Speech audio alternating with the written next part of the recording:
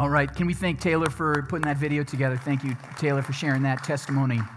It is amazing when we have God answer one of our prayers that we're asking for. And I know I've heard some of you guys in the month of December, we were praying for miracles, for specific things, for big things. And I've already heard some of those prayers answered. And it's just amazing when God does that. But what about when he doesn't answer our prayers the way we want? Has anyone in here ever prayed and God didn't give you what you wanted? He didn't answer your prayer the way you were asking? Yeah, have you ever felt that way?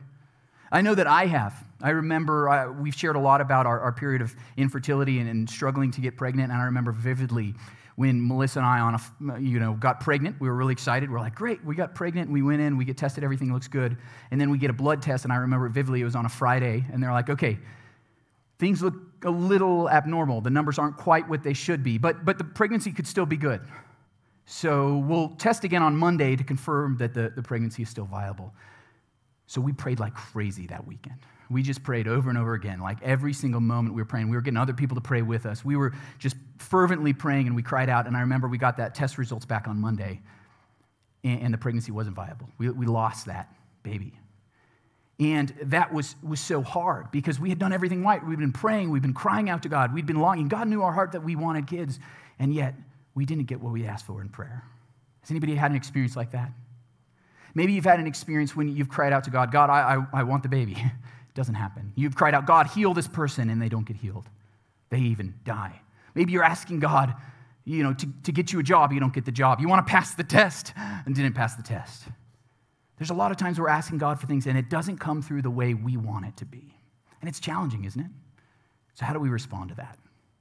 I think it is really challenging for us because for some reason, we tend to think that God is like that genie in a bottle, that if you just like rub it, this giant blue guy will come out, talk like Robin Williams, and answer everything you want, your wish. Anybody thought God's like that? Well, he's not, okay? God is not a genie in a bottle. He doesn't grant our wishes exactly like we see fit. So it's hard when we learn that the first time or the 10th time, and we're thinking, man, especially for some of these big things. So how do we respond when we ask God for these things and the prayers aren't answered? That's what today's message is going to be all about. And it's a message I'm calling Your Will Be Done. Sawyer kicked us off last week with the 21 days of prayer, and we're really focusing on these two lines that Jesus taught us to pray. Your kingdom come, your will be done on earth as it is in heaven. That's the prayer he taught his disciples to pray. Some of you grew up saying that every week in church, right? You're saying that, or you get sent home like for your penance. You got to say, 50 Our Fathers, right? And you guys are used to that, and you've heard that before. But what we're going to learn is to how to actually respond to God when we don't get our prayers answered the way we want. So if you have a Bible, we're going to be in Luke chapter 22. Actually, we're going to jump a couple places. So if you go use the YouVersion Bible app, you can find our event. You hit the very bottom right corner. It says More, and then you can find our event for Arise Church Denver. You can see all the scriptures that we're going to be looking at today. Because when something like that happens, when our big prayers aren't answered the way we want, people respond, I think, about three different ways. Three different ways. And the first two ways are not good. Just give you the secret already. And the third way is the way of Jesus, that Jesus teaches us and models for us how to respond and approach God after he's told us no on something.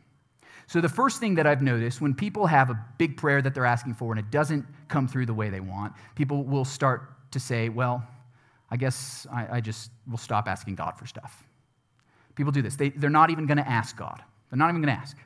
And sometimes it's because of unbelief.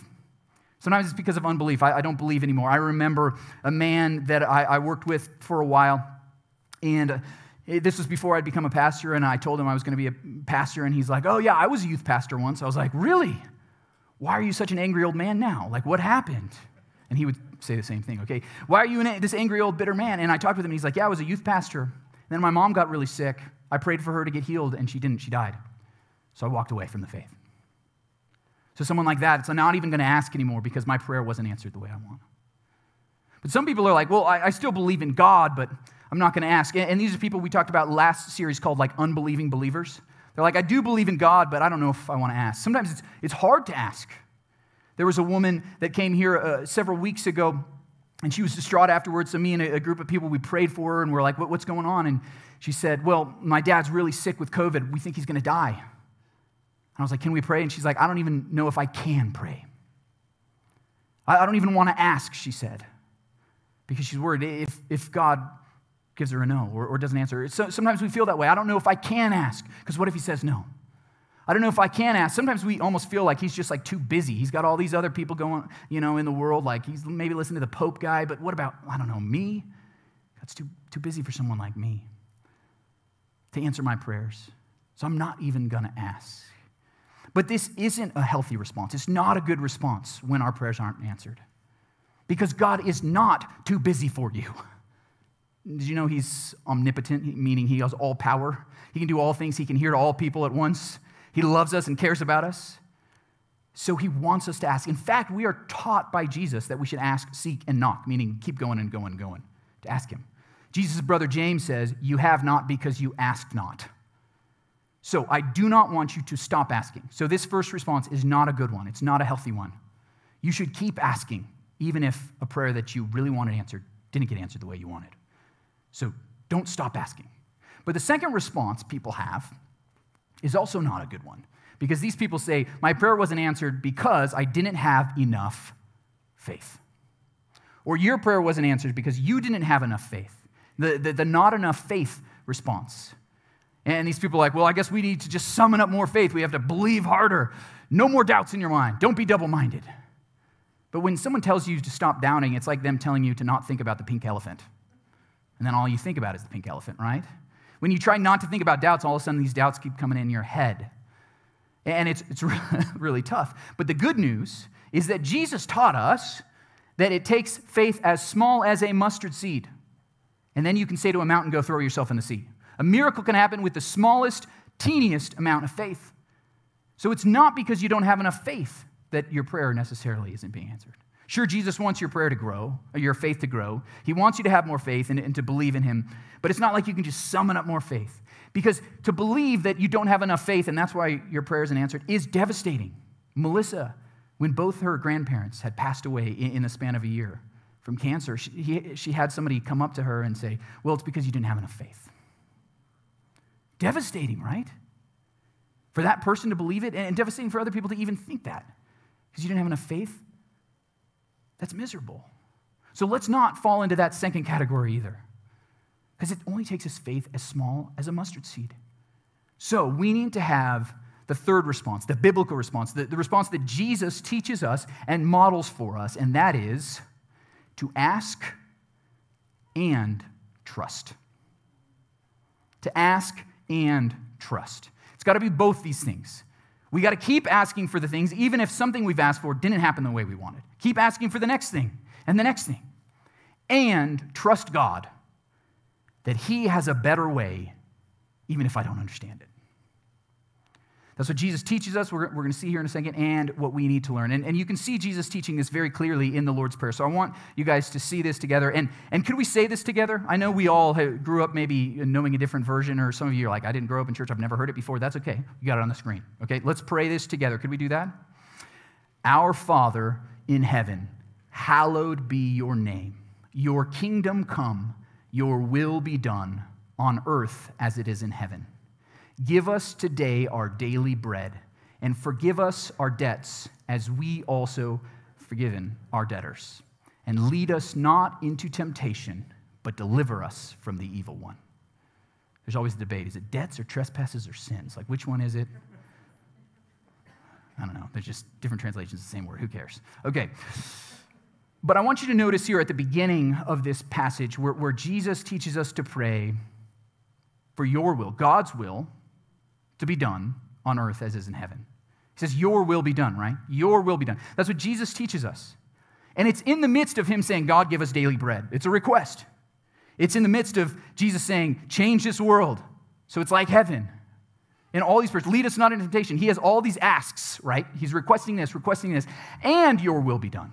It's ask and trust. You guys got that? Ask and trust. That's what Jesus is going to teach us here. And that's why our big idea, lean in a little bit, focus if you're watching online, turn off that TV in the background. You're watching Focused. I caught somebody there. They're going to send me an email. Focus is that God's way may not be your way, but it's the best way. Okay? God's way may not be your way, but it is the best way. And that's what we need to learn today from what Jesus is teaching us to pray, your will be done, and what he's going to show us in his life. And I think this is a lesson we really need to learn because we are used to having it our way, aren't we? We are so used to it. Now Amazon here in Denver, they can get you something in 2 hours. Have you guys seen that? Has anybody tried it?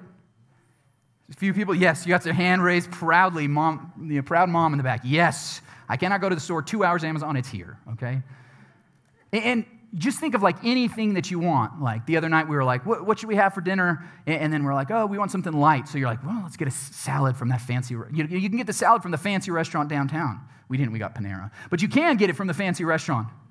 And you're like, and I want it at 5:08, right? Not 5:07, 5:08. And then when it shows up at 5:09, you're like, they're getting a bad Yelp review. They put the dressing on the side. No. 1 star on Google. That's what we do. We want it our way when we want it, right? We're used to that now. But God is not a genie. And here's the first rule of theology. You guys ready for this? God is God and you are not. Somebody said amen. God is God and you are not. He might know more than you. He might have a whole bigger plan than giving you what you want at that very moment. So that's why even Jesus teaches us to pray, your will be done. And Jesus didn't just teach it, he lived it out.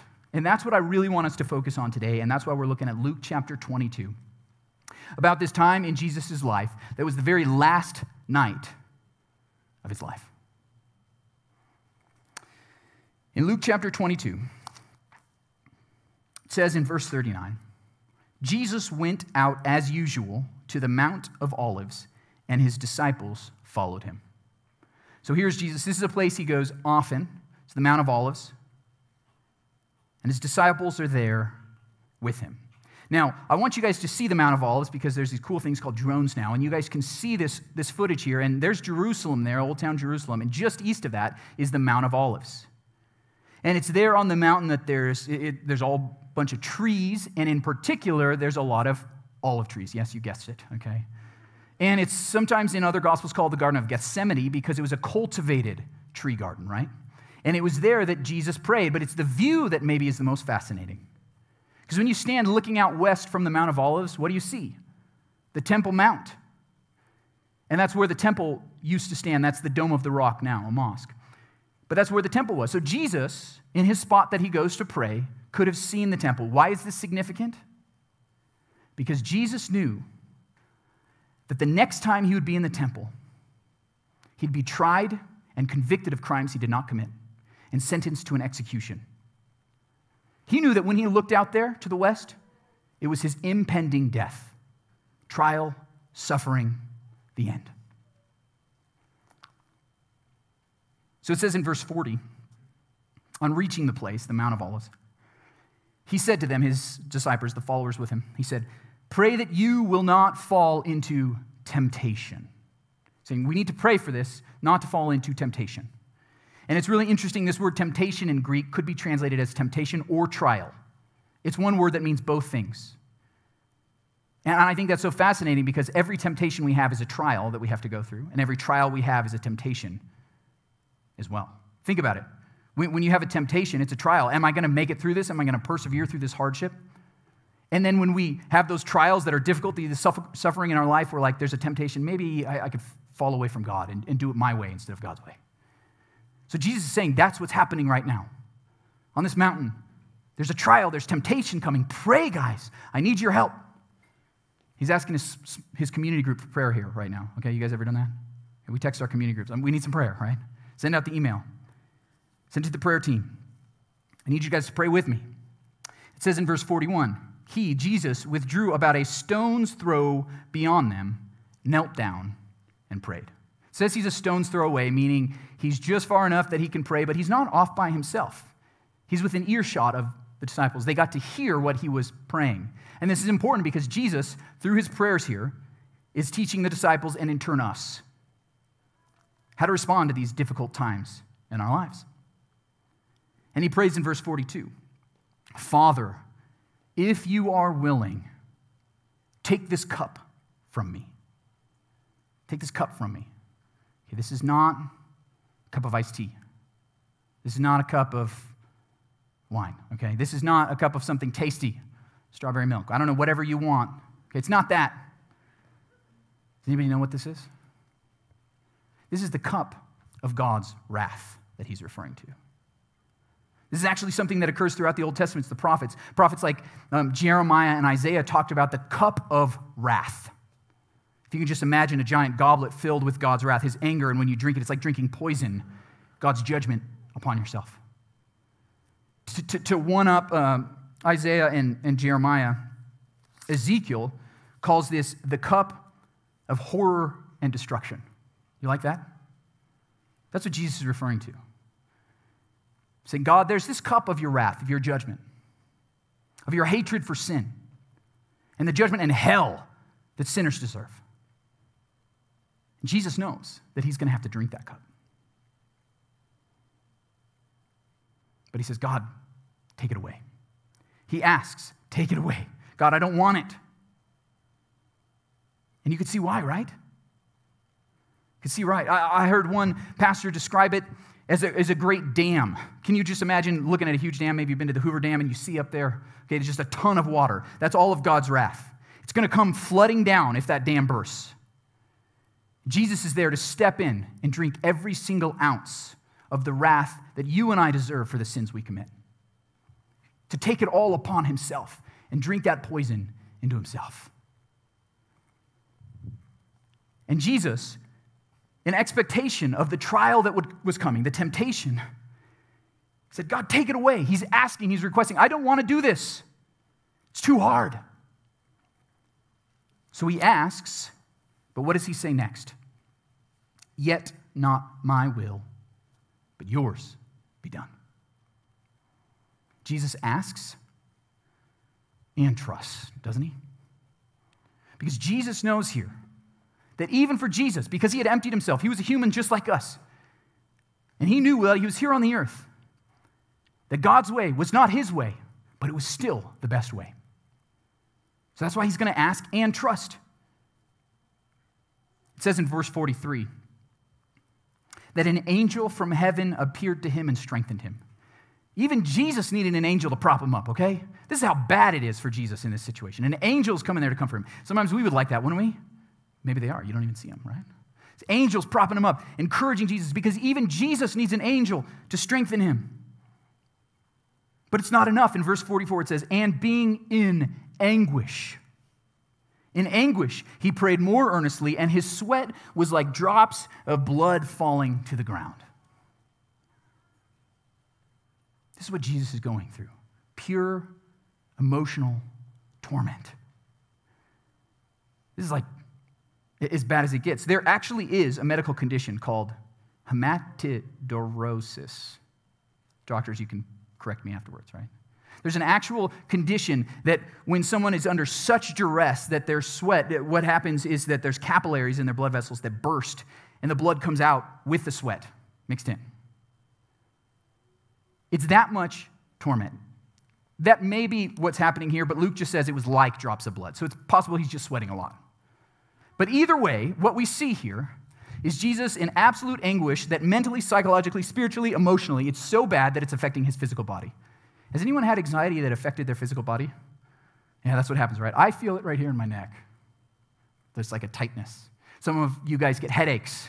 You feel fatigue when you're under a lot of duress. Maybe, it gives you stomach cramps. There's all sorts of physical things that can happen because of the mental and emotional strain we're going under. Jesus is enduring here just something so hard.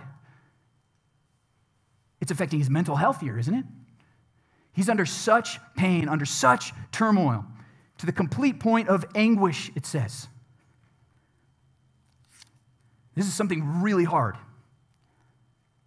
And so that's why it says in verse 45, when he rose from prayer and went back to the disciples, he found them asleep, exhausted from sorrow.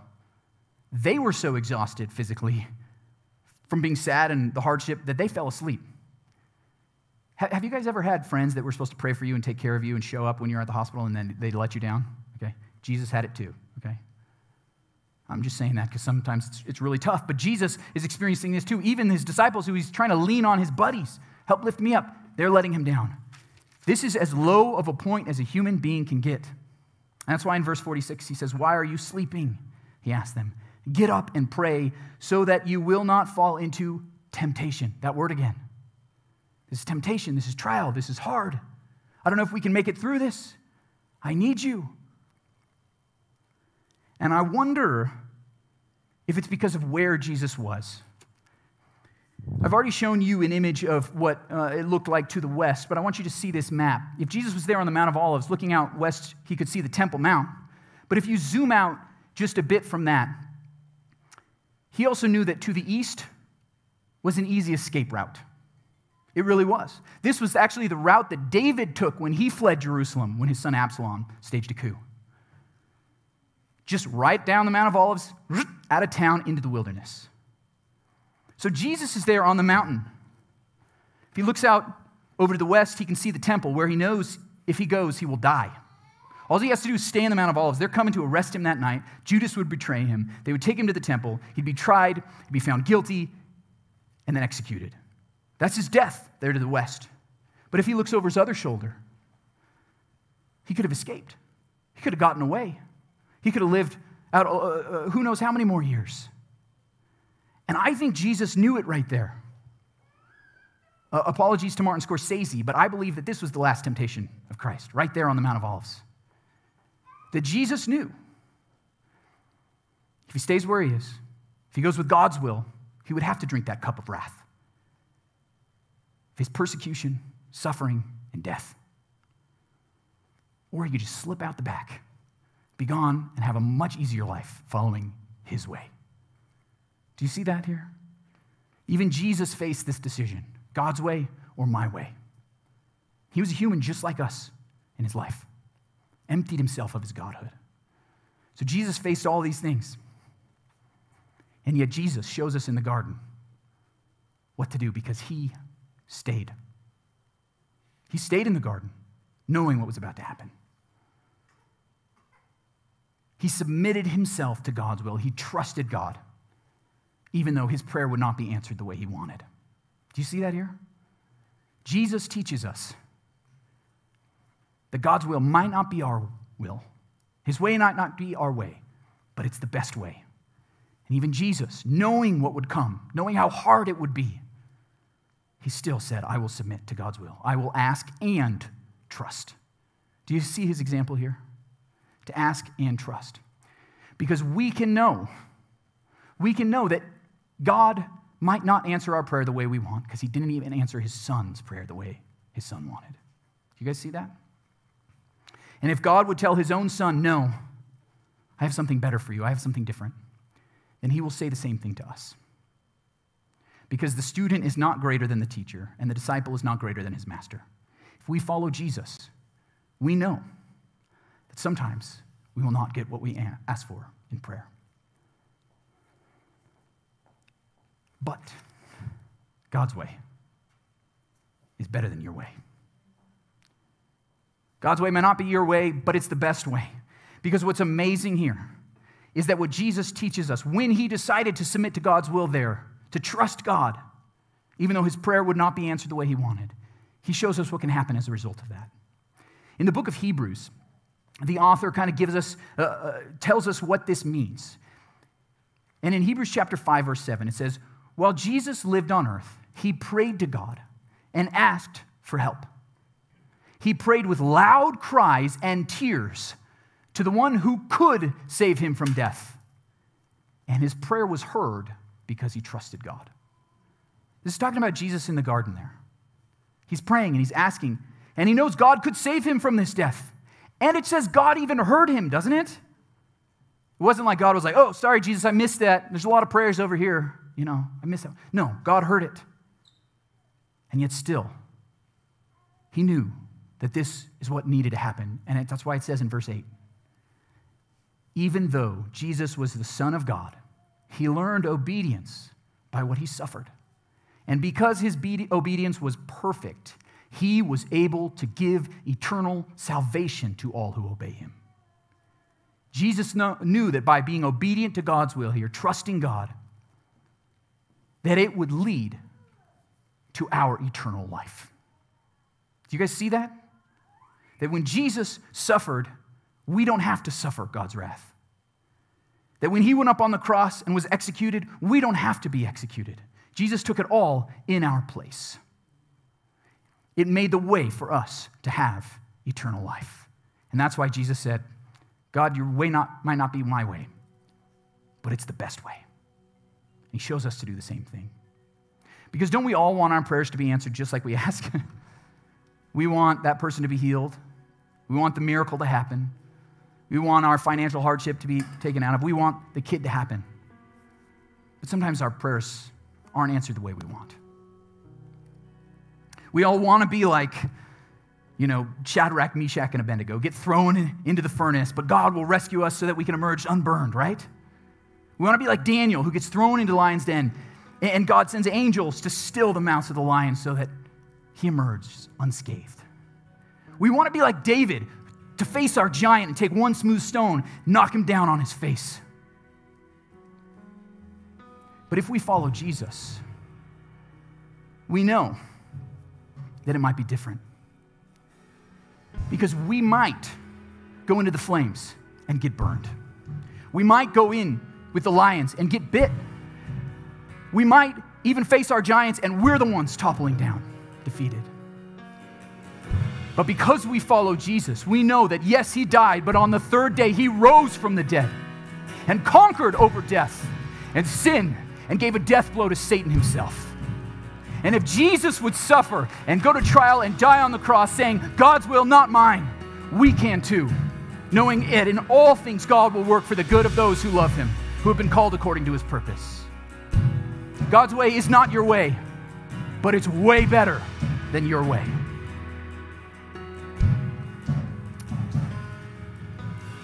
Now, I know some of us are praying for some big things, some hard things. We're asking God to move. We've been praying for miracles all last month, right? So I want to challenge you guys right now to lift those things up to God. Whatever is on your heart, whatever you need, whatever you're asking for. Let's ask and trust right now. So let's close our eyes right now and let's pray together for whatever it is. You can say it out loud, you can say it silently, whatever you need. Let's just ask God for those things. Lord, hear our prayers.